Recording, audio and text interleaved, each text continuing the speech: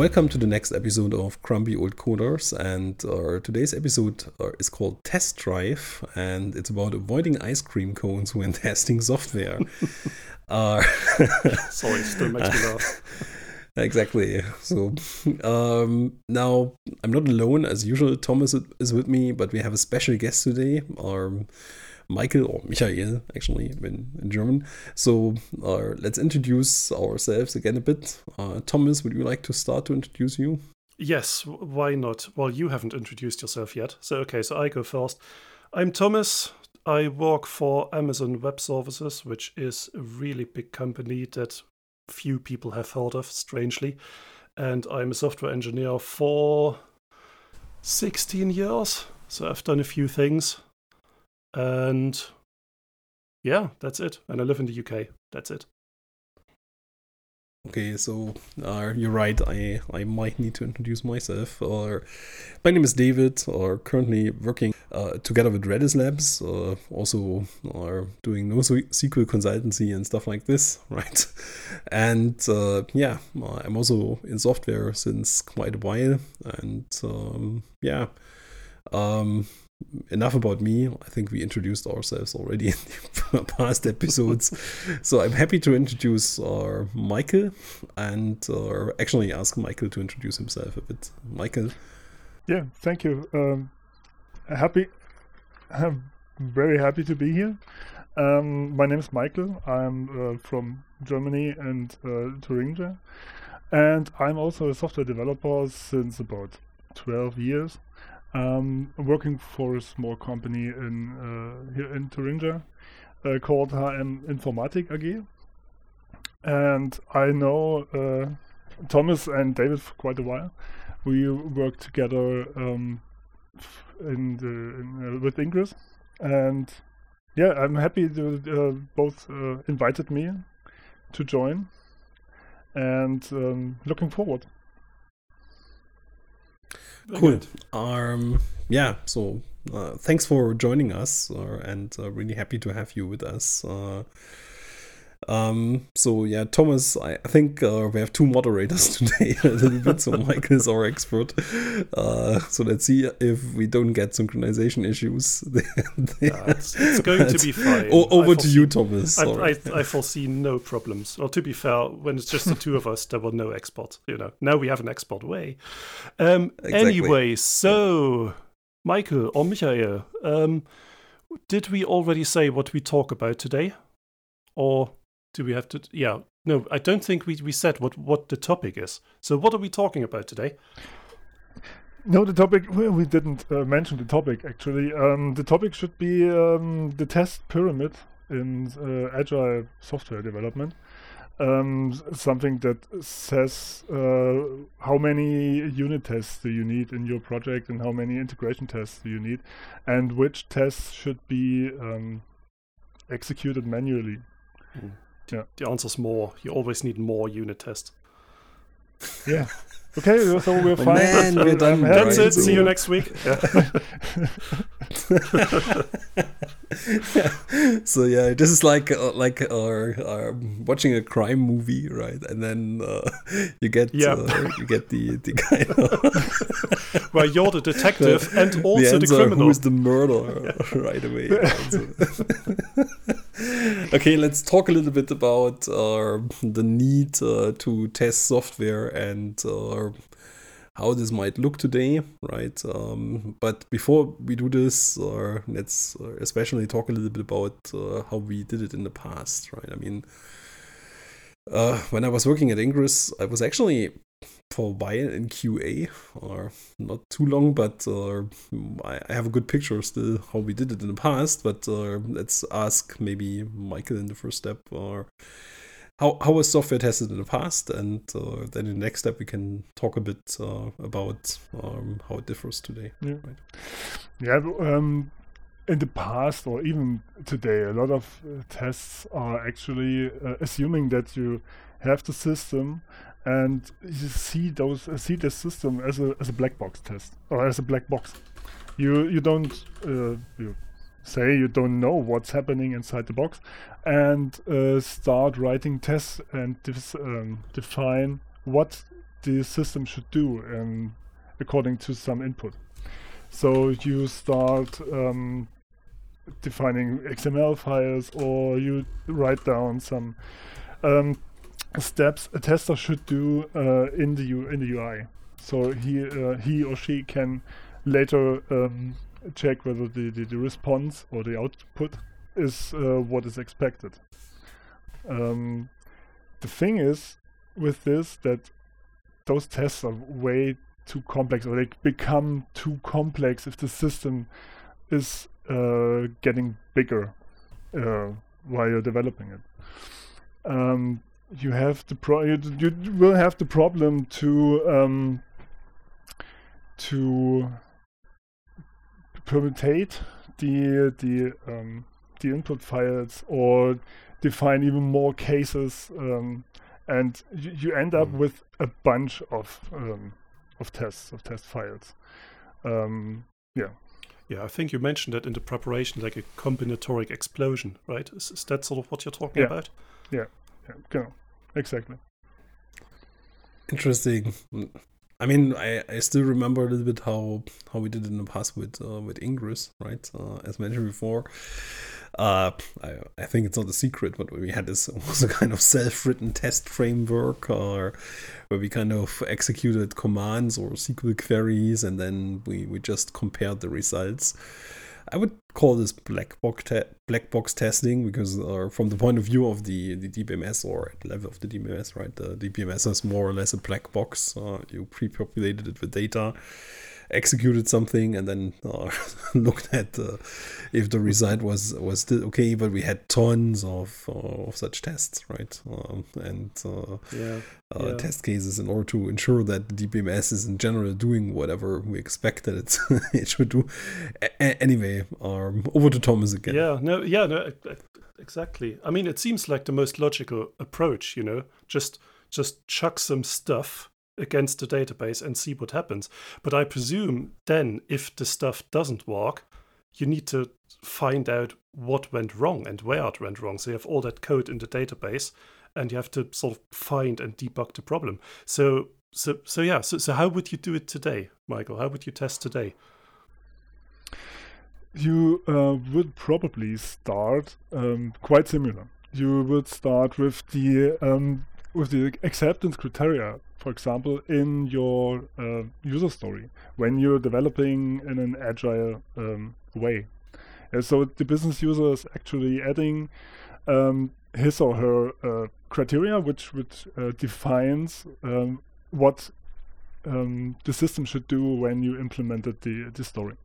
So this is actually what you will test, like if you see the system as a black box. Yes, but those tests are quite on the surface, only scratch the surface of the system. But when you start developing, you will compose the system of a lot of little bricks. We come to that later again, I think. Bricks. Of little bricks, and you will stack those bricks together, and you would need, while developing, you need to check if those bricks are stacking correctly. So you can't, and those are things you can't test from the outside. You need to know how those bricks are connected, and how those classes you've written, or your functions work together. So you need different types of tests to check the relevance of your system, or the correct functioning of your system. So you have, as said, the tests which come from the acceptance criteria of the story. You have tests that check whether your components are working together correctly, and you have tests that check how your classes and functions should work in any case, in any possibility you can think of, on any input data, even if those input data isn't necessarily something that would really come to this component in the during the working of the system when it's running in production. Okay, makes sense. Or I mean, you mentioned already bricks, let's say, right? And given that you mentioned bricks, or let's kind of talk a bit about why you did this. So currently we are, I mean, you already mentioned different kind of tests, but the idea is to explain in the first step maybe a little story. You mentioned it already to me in the past, right? And I really like the story about the Lego house. So maybe you would like to explain this Lego house story to us. Yeah, of course. So the idea is, imagine your kid is coming to you and says, "Dad" or "Mommy" or whatever. Dad in my case, or but probably there will be mummies out there who are interested in Lego house building. Indeed. Your kids come to you and say, "I want to have a house built from Legos, which has a blue walls and a pink roof, and each wall should have at least one window, and the house should also have a door, obviously." So, okay, that's the requirement. Yeah, so your kid said to you, and it probably will have said also how large the house should be. So what do? You start picking little bricks from a huge box where you store those bricks, and you will take only certain bricks, because first you will start to build the walls, and you know that you need bricks which have specific dimensions, and you need bricks which have a specific color, because the requirement was to use only blue bricks for the wall, and you need to stack them. So you need all those bricks you're picking need to have the same size, the same number of studs on it. The studs are those little round things on the top of the Legos, and and you take those bricks, and then you have them, and starting to stack them together. So first you use 2 bricks and put another one in the middle of those first 2. Sorry.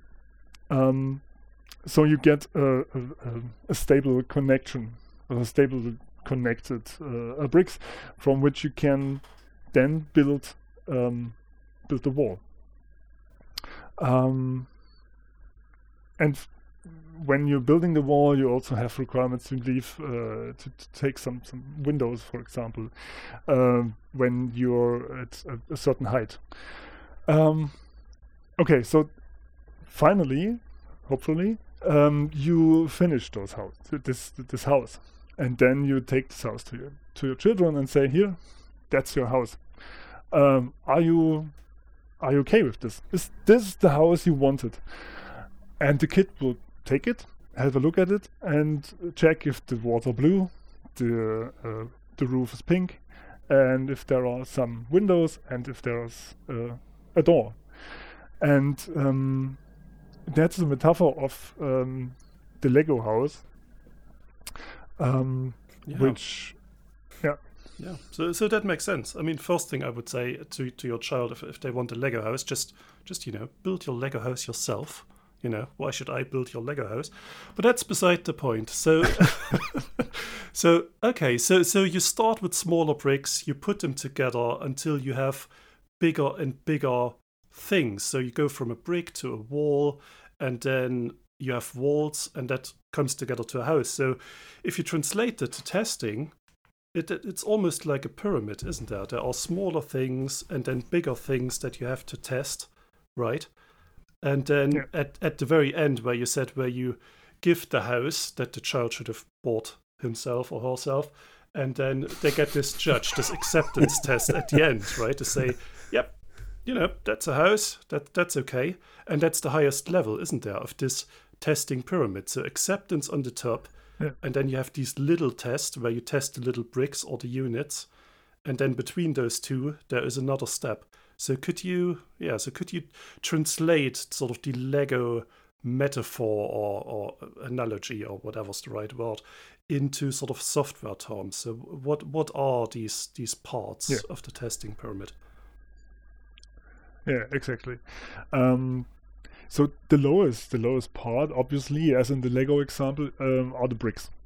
Those bricks are the essential building blocks of the Lego house, and in software development, your lowest building blocks or your smallest building blocks are actually some constructs in the language you use. Yeah, for example, if you're using object-oriented programming, you have classes or even functions could be the smallest building blocks. So what you will do, you get those instances of those classes, or if the function is static, for example, you may even directly call those functions from unit test. So you write a piece of code and call those functions. So basically unit testing. Yeah? And what you will do is you will permutate or change the input that you are passing, or the parameter values that you are passing to the functions of the class, of the instance, and you will change them, and you will try every possible, or at least the most possible, the most common use case values, and call the function with those parameters and check the response. So you have this becomes large in numbers very quickly.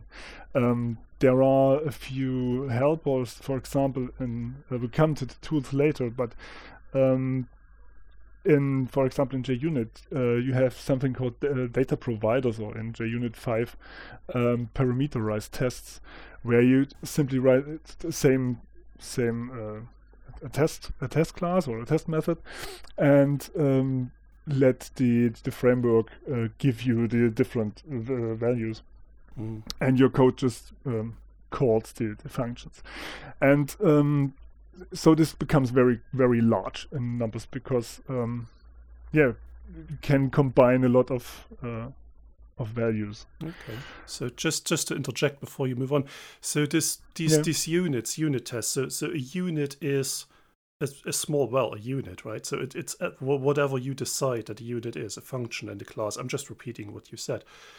And right. So how is this better? How is a unit test better than a black box test, like we did in the olden days in SQL testing? So why is that better? It's better because as long as your system, your black box, is not composed only of one function, you will have multiple functions, multiple classes, which work together in some way. So to test if you want to test, especially how a function or a class reacts to different input, you have to create input which travels through a lot of calls, through the whole call stack, if you want, yes, and each part in this call stack manipulates those data. So you need to think the way back to create test data, a lot of test data, which can travel through the whole stack, so that your method actually is called with the values you want it to be called. Okay. So you want to check. So what you're describing is the black box test, right? That would be the black exactly. box test. Just clarifying. And in the corner, within the call stack, there can happen a lot of things which you need to circumvent in some way. You need to, especially if you're having you would need web servers, you would need DBMS systems, you will need a lot of other services around your actual application. You need to set up all those things only to test a specific class in your what you want to test. That would be the black box test. That would what you need to do to create the black box Got you. test. Got you. Yeah. Understand. Yeah. Okay. Yeah.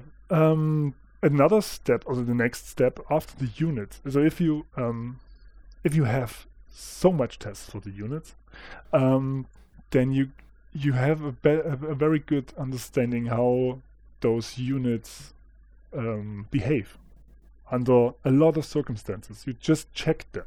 Okay, so in the next step is when you starting to connect those units with each other, you can assume a lot of stuff which was tested in the unit test. All the stuff you can assume that will that you know how it works or how it would react. You don't need to test it again when you connect the units with each other.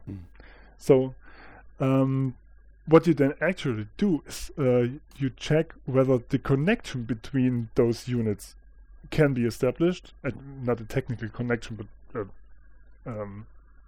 Well, it might be. It might be, of course, it might be, but it doesn't need to be. Yeah.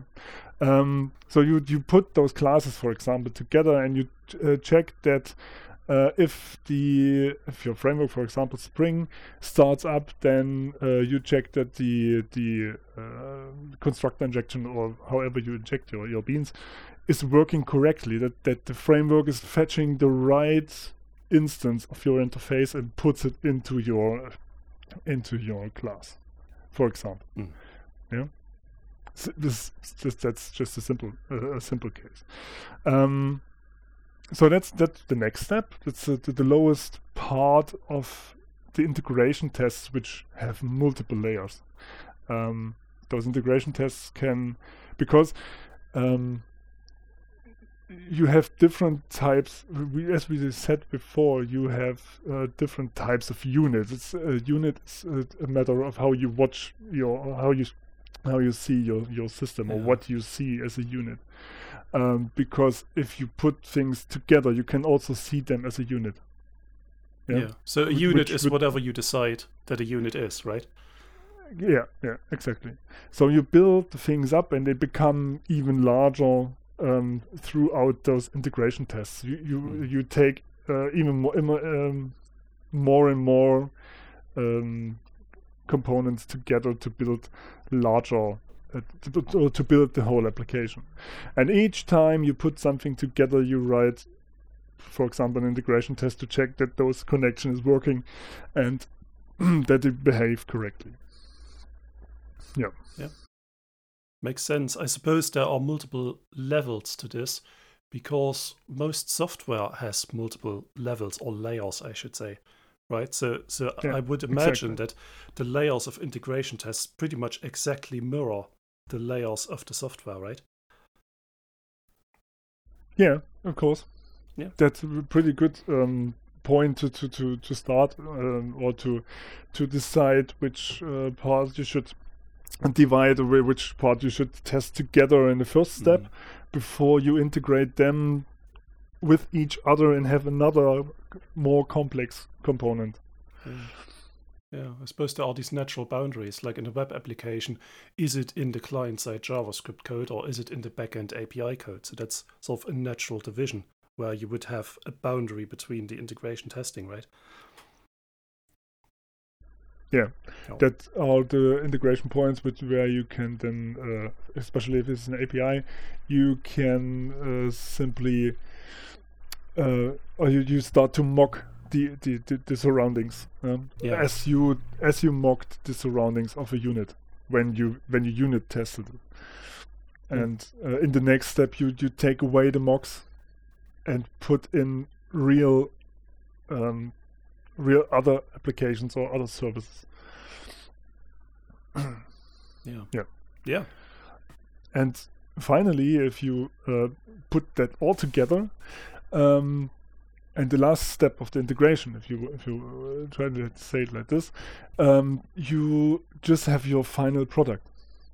For example, especially in production or in a staging environment, for example, where you present the result of your work to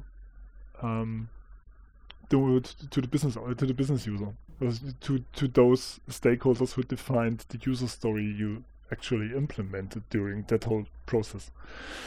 And those stakeholders are the ones who then use your system and or test your system in the first step of staging, and are executing the last tests, the acceptance tests. They're using your systems, and finally the result is they're accepting it or don't accept it. And that's the last step. That's the peak of the pyramid. So just maybe also jumping in a bit. So meaning what we just discussed is also, I mean, Thomas already mentioned it, right? So that you should have much more unit tests than integration tests, or is basically less than unit tests, and then acceptance tests is maybe less than integration tests. I guess this makes the pyramid, right? in a sense, as far as I understand. So. If I also summarize it correctly, what you just explained has the implication that basically the let's say unit tests can be easily automated, right? So because they are specifically scoped and they are quick in execution, stuff like that, right? Whereby the integration tests or maybe the automation efforts are already a bit higher, right? Because you need to take care of fulfilling dependencies and stuff like that, right? And maybe the execution of those tests takes already more time, right? Because the scope is wider. And then the acceptance tests can be maybe partially automated, but there are manual steps, which means it is something you would like to avoid that you have tons of them, right? So if you can kind of cover the functionality already at the unit test level, then this is basically beneficial, right? Yeah, they break all the time. That's quite important. They're flaky. Yeah? Mm-hmm. They change because those tests fail because another system is not responding in the way it is. It should, and it's not a system you're responsible of. So, if you have a lot of those tests, if you test your whole system in that way, you depend on too many environmental things and moving parts, right? Where you don't have any possibility to change them yourself. Yeah. Yeah. Makes sense. I mean, it's like if I use a car, for instance, I actually don't care too much how the engine is working, right? And if the engine does exactly its job, the only thing that matters for me, right, is that the car is moving. How it is moving, right? I am by intention using this example because I have no clue about how cars actually work, right? I mean, some ideas indeed, but magic elves. It's not like that, right? Yeah. Indeed, I know how an engine works and so on, but I'm far away from being an expert, right? So, meaning I'm kind of a muckle if it comes to cars. Anyway, right? But so I guess someone who is a user of a software system, just a user, and sometimes we are users as well of software systems, right? We can feel this. We actually don't want to know how the units are operating and how they are working and what they are doing, right? The only thing that matters is that the tool works for us, right? That's the thing. Everything behind the scenes is basically dark magic in a sense, right? Yeah, but that's also a problem. So I worked in a shop where they had a heavy focus on automated acceptance testing, and they used Selenium and whatnot.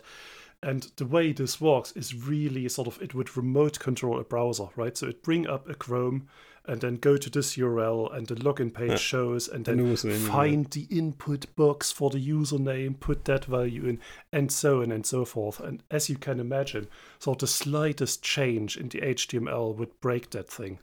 You know, it's like, okay, the login box is the first input element.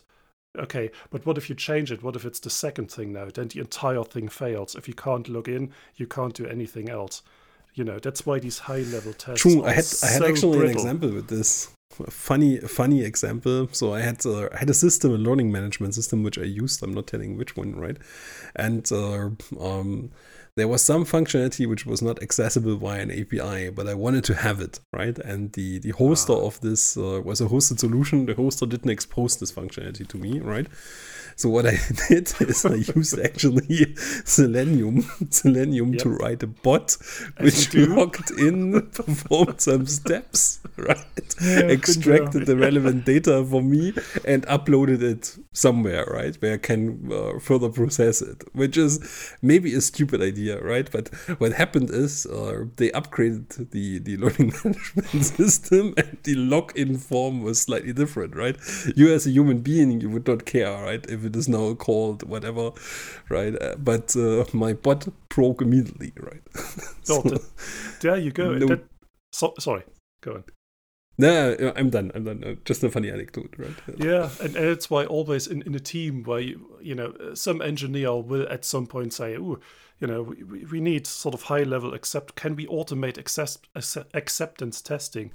And then all the engineers who have been burned by this just roll their eyes and say, "Oh, do we have to? Do we have to do that Selenium stuff? You know, where we know it'll break twice a week and we have to fix it." You know, so that is probably why the top of the pyramid is a peak. You know, you want to have as few of those as possible because they bloody break all the time. Yeah, few as possible, but I think there are.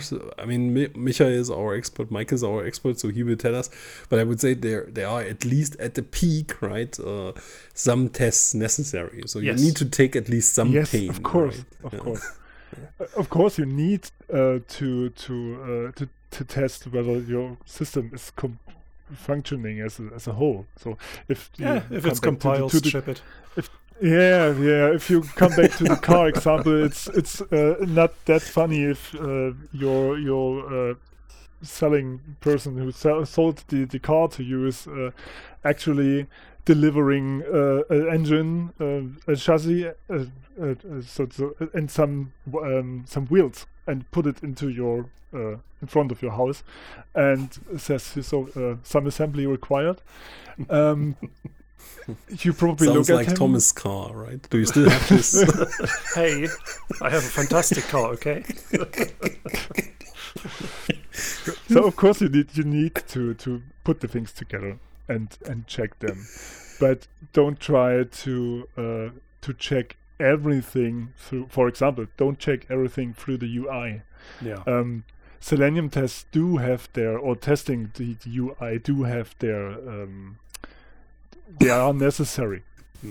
I apologize that I'm kidding too much, right? But no, I was just getting a joke into my mind. I have to say it, right? Sorry, but even someone for Thomas' car, right? Someone actually put the steering wheel on the wrong side. Oh my god!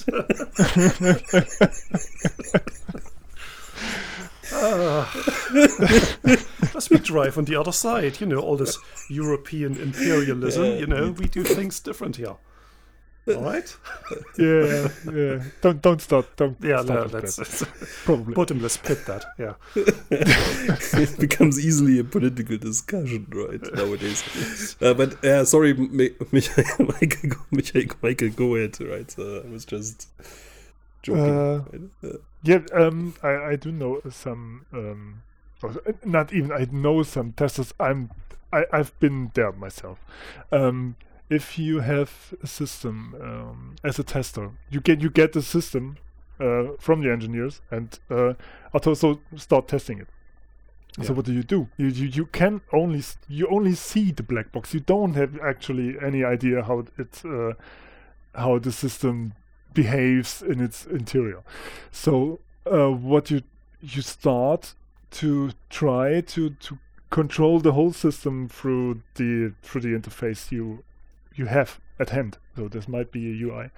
It may also be an API, and you start to create a lot of tests and a lot of test steps, and that's because those are your tools. Those are the things you can do, and you need to assume at some point that the engineers have actually done testing on the inside, on the white box.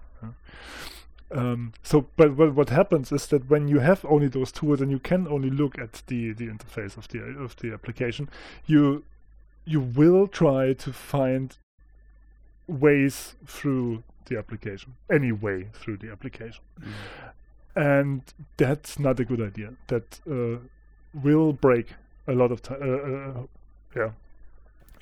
Often.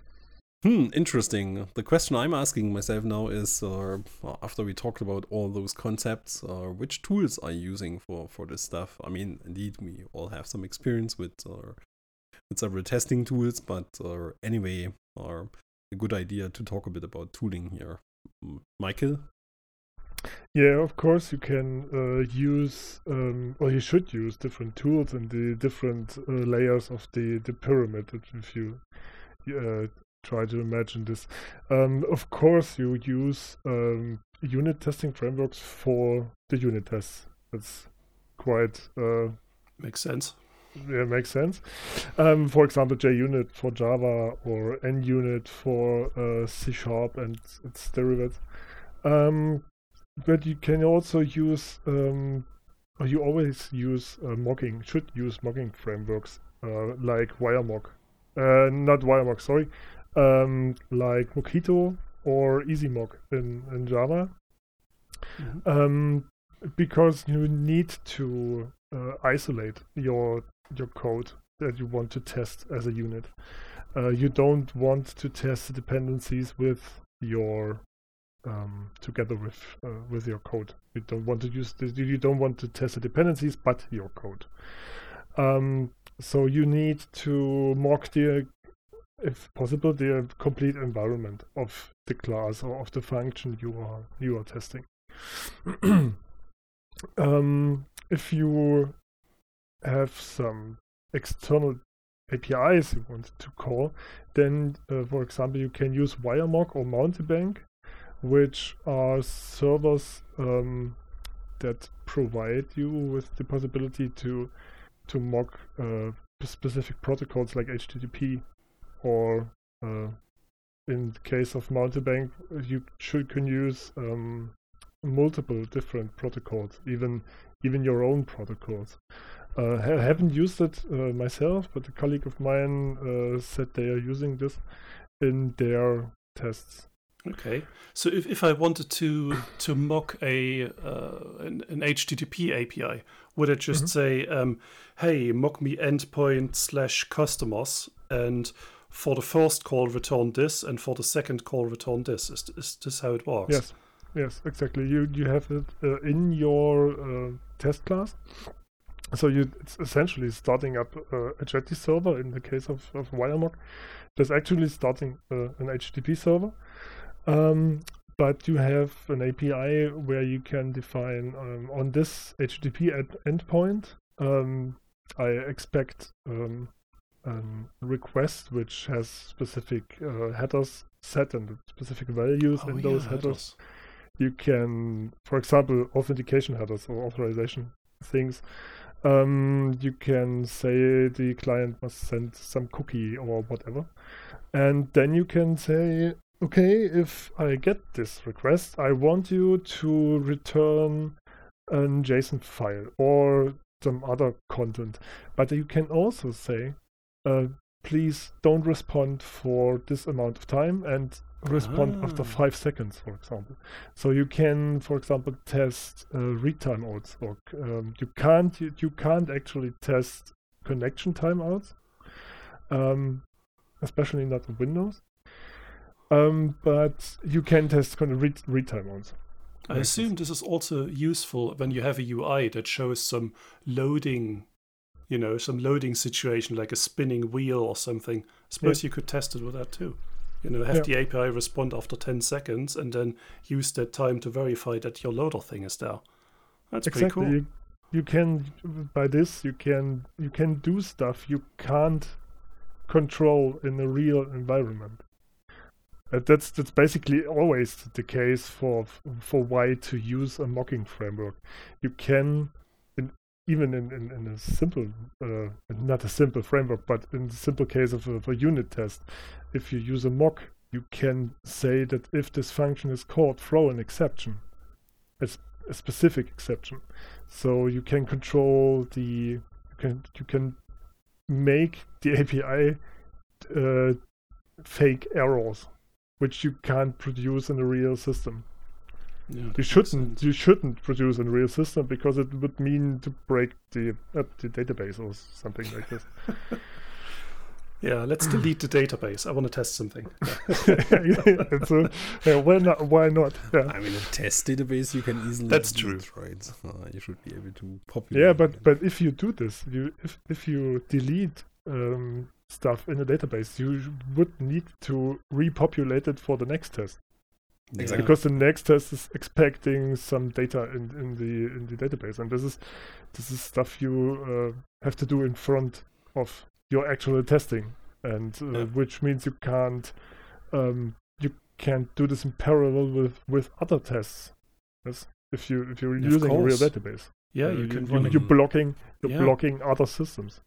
But isn't this anyway often the case? I mean, as long as you're just reading data for testing purposes, there's no issue, right? But tests are all the time writing data, and that's it. Yeah. If you have a database system behind the scenes, then you would anyway need to kind of bring it into a well-defined state again, right?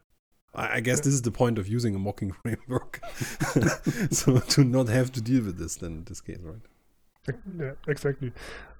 Especially as an interesting thing to observe is that if you're using dependency injection or mocks, or even if you write your test, if it's hard to write the test or unit test, yes, you probably have an issue with the design of your code, which you are testing. Mm. Sorry? Yeah, that's like a code smell or an architecture smell, isn't it? If it's not easily testable, it's too tightly coupled. Right, exactly. Then you should do some refactoring and take out the dependencies and probably inject them as constructor arguments or as property values, as something like this, because they have to. Then you can mock them. Yeah. That's an important thing. You have to take out the dependencies and mock them, and then you can more easily test your unit. Yep, okay. Fair enough. Yes, and also, of course, to come back to the tools to use. If you have a UI, especially a web UI, you can of course should use some tool to automate the UI tests as far as possible. So you can use Selenium, for example, to define the tests and run them in your environment. There are other interesting frameworks like HTML Unit, for example, where you can use headless. So it's essentially checking that the HTML returned by the server is, as you can run some CSS selectors over the HTML that has been returned and stuff like this, and check the content of the HTML. Oh, okay. So I assume it just runs maybe a headless Chrome, just remote controls it, and then you don't see it, and it interrogates the DOM, right? Not completely sure. I think in case of HTML unit, is actually a completely written framework without any browser. So I don't know if they use any kit or a WebKit or something like this in the background. I'm not sure about this. Okay, because I know Selenium is a tool that is not available for it has various implementations, and I know there's a Node.js version of Selenium, and as far as I know, it uses a package called Puppeteer, which includes a headless Chrome. So it just runs the test basically in a browser, just you can't see the browser, but it still happens. And then you can have, as you say, CSS queries against the DOM to find various things. Yeah. So yeah. This was how my bot worked, actually, right? So there was a headless Chrome running in a container at the end, right? And then there was a Selenium server basically leveraging this, as far as I remember, and then the Selenium client in another container, which kind of gave the instructions to log in and download the data and stuff like that. There is this theory, isn't there, that with Selenium tests you can almost write them in natural language. So you write sentences. So when I do X, then this should happen. And then you write code to have these, Lego bricks, if you like, since we're doing a lot of Lego today. These, login form should exist. Would be the text you write, and then you write test code in the background that says, okay, what does that mean, the login form exists? Okay, well, that means I look for the following component on the website and I want to find it. That sort of thing. Yeah. And I think the idea is to even give this to business people, and to have them look at it and even write them to say, okay, so does this look correct? Selenium, really? Or is that a layer above it? I mean, could be, right? I typically write Java code for Selenium, right? So my Selenium scripts are basically not exactly looking as the ones which you can record via the browser, but I believe you are right. They have a kind of more expressive language. Is it called Cucumber or Gherkin or something like that? Gherkin. No, I honestly think so. I think Gherkin is one implementation, Cucumber's language, and Gherkin the Node implementation, or something. I'm not sure. Could be, yeah. I don't know. Yeah, but I think this is the idea, to have human-readable text sort of as the acceptance criteria in there, and that would directly translate into tests. Makes sense. Yeah. Especially because you're mimicking human behavior, right? So if you mimic human behavior, then it would be a good idea to ask a human being, and usually this is more, let's say, there's a technical person, but the end user, right? Give him this script and say, hey, look at that, right? Is this what you would do? And is this right? Basically understanding it makes more sense. So maybe people like business analysts, sort of, that have a little more technical background, but also, the people that write the requirements, it would be for them. Okay, yeah. Sorry, Michael. Carry on. But I mean, I had in the past often that the acceptance tests were actually really done by the end users of the system. Mm-hmm. So we completed the system, and then we said, okay, hey, the department which is basically using the system is getting access to the staging environment, and they just try out if it works as they would expect that it works, and then give us a kind of report, right? And exactly. But with this Gherkin approach, you could literally, if the business analyst has written the acceptance criteria, just the text, you could take that same text and then sort of wire it against your little testing Lego bricks. That's quite. The approach sounds a bit too cool. optimistic, but okay, fine. It does I'm work. Buying into it. Yeah, it does work, but like all these high level things, it breaks. That's But I mean, I would see it really more like, hey, it's much easier if I have such a test defined in kind of a natural language, right? Mm-hmm. To have someone who is the end user to verify it.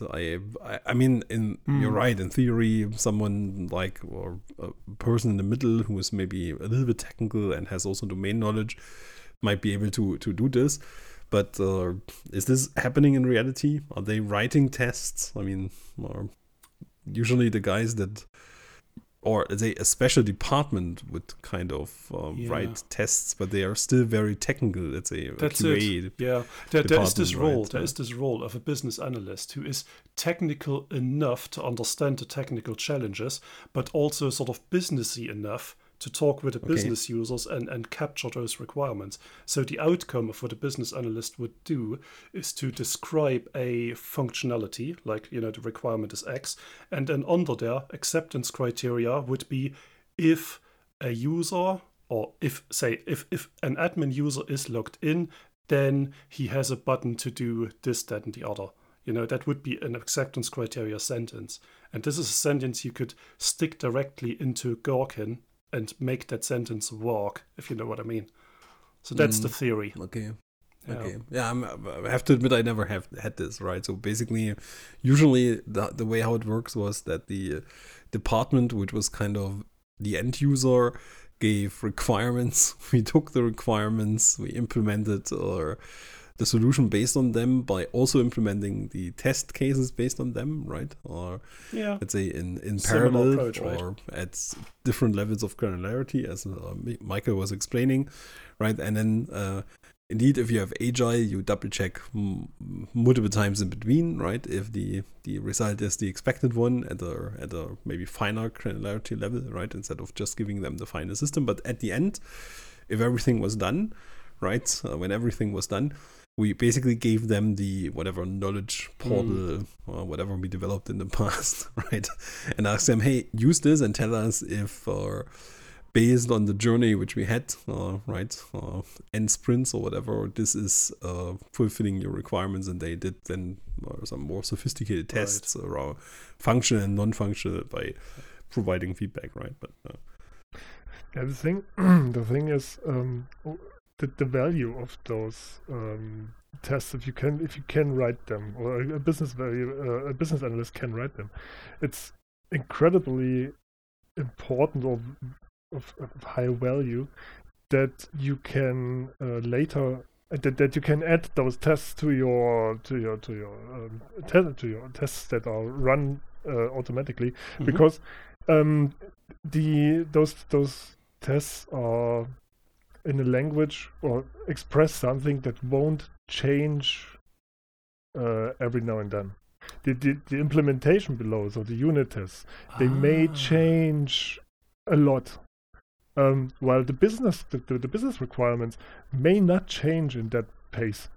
Yes, that makes sense. And that's if it is possible to formalize those requirements and add them to an automatically run regression test for the future, that would be incredibly valuable. Yeah, I think that's the idea. Sense. Yeah, to have these sentences, and there would be 10 sentences, and all of them would start if an admin user is logged in, right? And all these fragments point to the same thing. Because how an admin user, well, exactly as you say, how an admin user logs in might change with the next version of the software, right? But then you just change that particular Lego brick, and all your sentences are still going green. The tests succeed. Yeah. So it still fulfills the same business requirement, even if you change the implementation. It's if you log in through username password, or if you log in through an OAuth process, is incredible. It's not of any importance. It's only the thing that the user can log in and has a specific role, which is important in that case. Yeah. It's really makes totally sense. Right? It's powerful stuff. And actually, I'm currently thinking about when I actually work with business analysts. And initially, my impression was maybe never, right? But I maybe have to correct myself, because now talking about it, I get the feeling that this is not true, so that I didn't work with them. Because some of my customers in the past, right, bigger customers in the automotive or industry or whatever, right, actually had a role which was called kind of a technical project coordinator on the customer side, right? And this person was actually knowing enough about the requirements of the business, right, side, so of the department which is going to use this and leverage the solution, right, and was bridging towards, let's say, me, for instance, as the project manager in this case, right? So I did have less domain knowledge than he had, but he was also kind of quite technical, right? So before we actually handed the solution out or to the department to be acceptance tested, or he would test it, right? So maybe he took in this case, let's say, more the role of the business analyst, right?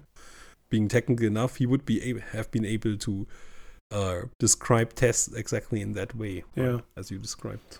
Yeah, that's it. So yeah, sometimes people wear many hats, and business analyst is one of those hats. Yeah, exactly. Maybe this is the conclusion. Makes sense. Cool. Is there any other tools, Michael, that we should be aware of?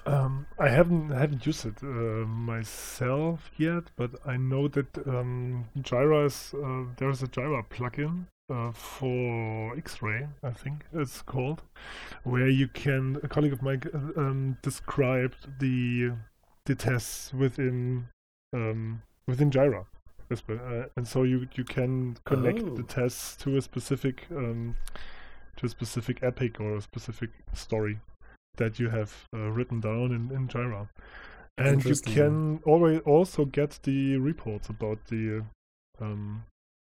results of the test. How does this work? So basically in Jira you would kind of describe your story in natural language, and then based on that it would automatically kind of map this to a test case? No, I think it's mainly for manual tests.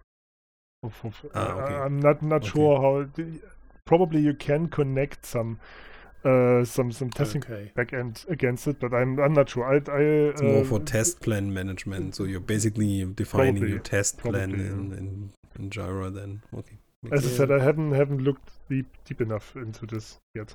Yeah, but wouldn't that be awesome? If you write your acceptance criteria in Jira, and then at some point there's just a green tick next to it saying, that sentence now passes. Wouldn't that be awesome? There must always be dreams. Yeah. It's always green. There's never. If it is always green, you maybe mocked everything too much, right? Yeah. No. I said there must always be dreams for the future to achieve. So some targets to look ahead, look forward to. Yeah. But Thomas, if you think this through, right, then maybe guys as we would not have a job anymore, right? Because then if we basically think, hey, this stuff is just naturally described or described in natural language, and then based on the natural language description, and I mean in the future this will be the case, right? I believe that we will see more and more like that. So based on that, we kind of have the requirements in natural language, and then derive basically test cases for this, and maybe they will be also partially already implemented, or in this case then, right, if you think this through, this might happen with code as well, right? So we as software developers, I'm not sure what happens then with us. No, to be honest, that's a vision that I had for many years. I think I spoke with you a few times about this, that you could just describe how the software should work, and then some sort of automated process goes away and writes it. Even machine learning, just have random software, try it. Okay, this doesn't quite work. Change it a little. It's not the way that machine learning works. Yeah, wouldn't that be awesome? Skynet or something like Skynet, and then we could all retire. We could all retire and open a bakery or something. Wouldn't that be awesome? Yeah, but I mean, actually, I believe there are already companies working on that. Yeah, I've heard about bigger companies that are having something like that in mind, and it always raises the question for me a little bit, right? Years ago, I was at an Eclipse conference, right, and I think there was a talk by a guy from IBM, if I'm not mistaken, because they influenced this community a bit, or in the past, maybe still, and don't remember the name, and it was all about software development as a kind of production line versus software development as handcraft manship, right? So, and I mean, I was younger back then, and I kind of didn't like the idea that it's like a production line, right? So It's gonna happen, I man. still kind of tend to think that very good software developers are actually creative thinkers. They are not just pattern matching persons, right? So they are not basically just applying what they have seen somewhere again and again and again. They are basically able to maybe even develop new algorithms, right, if necessary. Yeah, Stuff like this, right? exactly. And Sorry, and- go on. and maybe this is something which you lose then, right? If you because the reality, I mean, still, I'm not sure how realistic this is, but I tend to think that humans, in a sense, are creative enough. So in general, right? Maybe not every single person, but in general, to actually produce something new, what was never there before, right? And if it has a purpose or not is a different story. Whereby if you use artificial intelligence, they always basically rely on previous training. Indeed, they develop a little bit further, but I don't believe that they are there yet in order to develop stuff completely new from scratch, right? But I could be wrong, right? Yeah, Michael, you wanted to say something. I'm not sure how to say this, but I'm not sure if this is if any AI which we currently know is capable of doing this. If for example, as a developer, I learn the most from other developers, from other people who are thinking completely on their own, because I need to understand what he or she means if she expresses herself in code, for example. I need to dig really deep to understand it and incorporate those things I learned into my own code, into my own work I do every day. Makes sense, but on the other hand side, why do you think that Microsoft purchased GitHub, right? I don't know. I really don't know why. I mean, I could develop ideas around it at least, right? Because I'm sure there's a lot of machine learning code running on top of that GitHub code. Yeah, I think so as well, right? So Yeah. maybe they are not interested in the code directly themselves, in the sense of that they will basically take it and develop something based on it. Yeah, I mean, but you would only be have illegal, but they can analyze patterns. Yeah, but you have to code. You not necessarily know what the code does. Yeah, I know what you mean. Yeah. And the AI needs to match some pattern against some expected result. That's the learning thing. Huh? You give it some input and say, okay, that should be the result. Mm-hmm. Okay, But and now I do this over and over again. We can close the loop, right? And say, hey, maybe the developer who published this code did also publish, if it was a good developer, dozens of tests for this code. And now, having learned about the test pyramid, we know actually that we can at least, at a specific level of granularity, verify what the code is intended to do. Right? Yeah. This may be, but as we started this podcast, I never imagined that we would finally find a way for Skynet to take over by using test pyramids. No, absolutely. Next week we'll sort out the Middle East, by the way. So, one thing at a time. Yeah, you said we need to have dreams or whatever. Not that Skynet would be our dream, right? So it's just a thought experiment. Just kidding. I really don't know what AI will show us in the future. I'm not deep enough into this.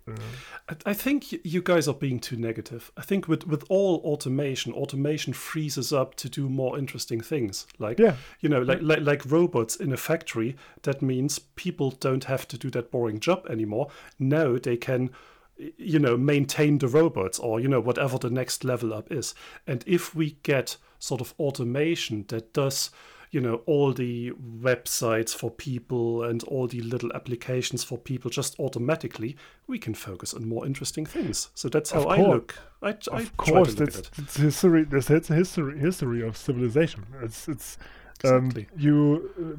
In far past, the people had to hunt themselves or collect some berries and stuff and they have to do it on their own for their family or something like this. And then agriculture came and stuff like that, and you had someone who brought all the wheat and took it to the mill and stuff like that, and which freed other people to do stuff they are really good at. That's That's it. the same. Yeah. It's the It's same. not a same story. never-ending story. That's the problem, right? At some point, where does it end? I would suggest let's call it a day. I think it was a good one. It was a really good one. I enjoyed it a lot. And we keep those topics in mind and maybe do a geek out at some point where we only talk about stuff like this. How does that sound? Yeah. Sounds good. Sounds good for me. So, interesting stuff, and I'm really thankful that Michael joined us today Me for too. this episode. And I have to thank you. Thanks, Michael. Right? Yeah, it was a pleasure. Pleasure having Me you. too. Yeah. Pleasure was all mine. All mine. And I'm very proud that you invited me to your podcast. It was a lot of fun, really. Yeah, I mean, we are not the big fishes in the podcast world, right? Not yet. Just you wait. Just you wait. Not yet. Just 100 Next more year, episodes. And next then year, this will 10 million change. downloads. Yeah. So yeah. Then thanks to you, Michael. Thanks to Thomas, and thank you to the audience, our listeners, right? If you have feedback, again, there's crumpy-old-coders.org as a website, which should contain some contact details, right? We also publish this on social networks, so you can also comment there, whatever, right?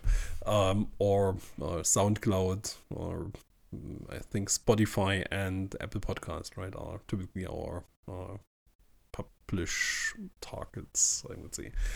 So, yeah, thank you very much, and goodbye. Bye. Okay, bye.